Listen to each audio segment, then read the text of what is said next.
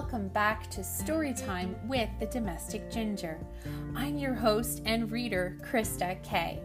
I am so excited to be here with you again today with another incredible story to help shape your minds and your thoughts. So get comfy, get cozy, and get your ears ready for a story. Here we go. My New Teacher and Me, written by Al Yankovic. The first day of school, it was finally here. I wondered who'd be my new teacher this year.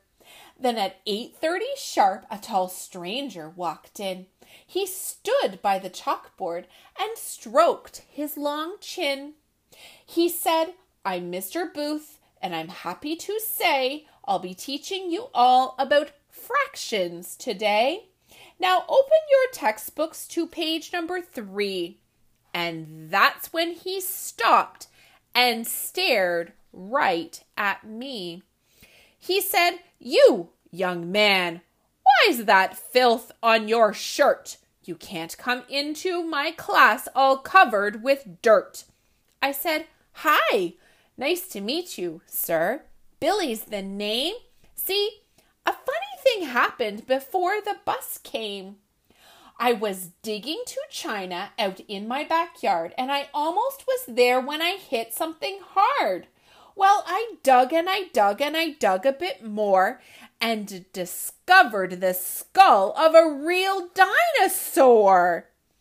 And I would have cleaned up, sir, but hey, I'm no fool. I just couldn't be late on the first day of school." For a second or two, Mr. Booth kind of froze. Then he walked up to me and he looked down his nose. "I don't tolerate nonsense. No, not 1 degree.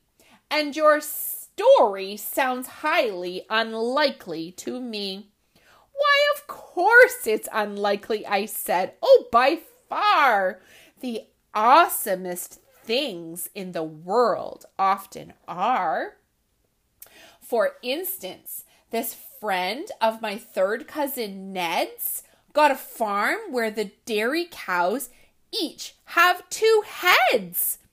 That's so highly unlikely the tourists all stop just to take their own pictures at $3 a pop." "Completely ridiculous," sneered Mr. Booth. "Please stop wasting our time and just stick to the truth." "Well, the truth can seem crazy, like that day in June when my grandfather famously walked on the moon, and he played ukulele while flying a kite. It was all in the papers. You've heard of it, right? You know what?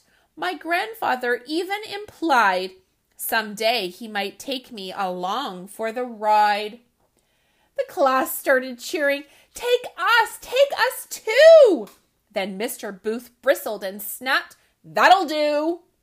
"Pure poppycock. Class, please be quiet. Be still. He's not going off to the moon. Never will." "That's all right," I told him. "The moon is okay. And I've been to a much cooler place anyway. I just went on vacation with my dad and mom to an island somewhere between Norway and Guam, where the blueberry muffins grow right on the trees and you flip inside out every time you sneeze. All the rabbits say moo and the poodles go neigh. And the traffic light colors are pink, blue, and gray.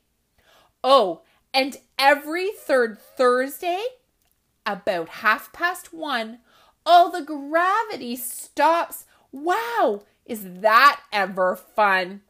There's a squid eating contest, and hey, if you win it, they let you be king for exactly 1 minute. Then everyone does what you tell them to do. Man, I sure hope we get to go back next year too." Mr. Booth didn't care for that story one bit. He furrowed his brow and he said, "Okay, that's it. Admit that your stories are simply absurd. I just do not believe them. Not one single word."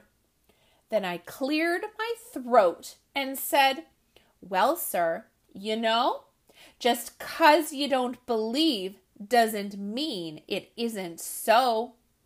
Just 'cause you can't imagine it, that doesn't mean that it simply can't be or won't ever be seen.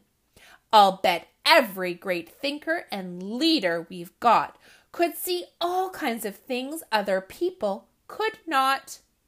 So then why get upset if somebody like me tries to look at the world just a bit differently?" "Enough!" Mr. Booth said. "No more of these stunts. You'll march straight to the principal's office at once." Something slipped from my book as I walked to the door. Mr. Booth picked it up, and his jaw hit the floor. It was me with a cow with not one head but two. "Oh," I said, "I was planning to give that to you. It's a little good luck gift. I got it for free." He stared hard at the photo, then looked back at me.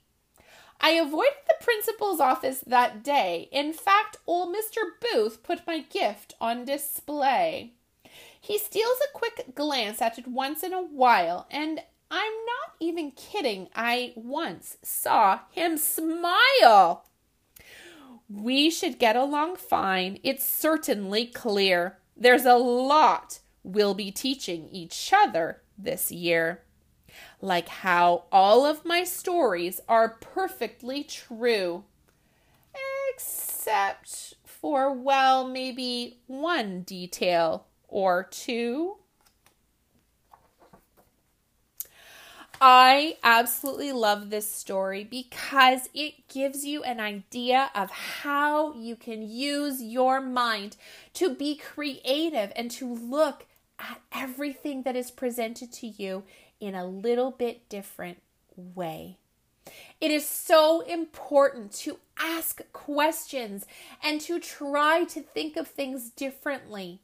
And just because an adult says so, because that's been their experience, doesn't mean that that has to be your experience. You too can teach others, even those that are older than you, something new. So I really hope that that message sticks with you. And I want to thank you again for taking your time to listen to me reading to you. I cannot tell you how much I love creating this podcast and reading my library of books to you. Thank you so, so much for being here. I'm grateful, and I really hope that you come back tomorrow. I want to thank you for all of your positive thoughts, your emails, and your reviews. They mean a lot to me, and they make such a huge difference in this podcast. If you too would like to send me an email, you can reach me at thehealthydomesticginger@gmail.com. Shoot me an email, and I will get back to you. I am so happy and grateful to be able to share my library of books with you. I'll see you next time.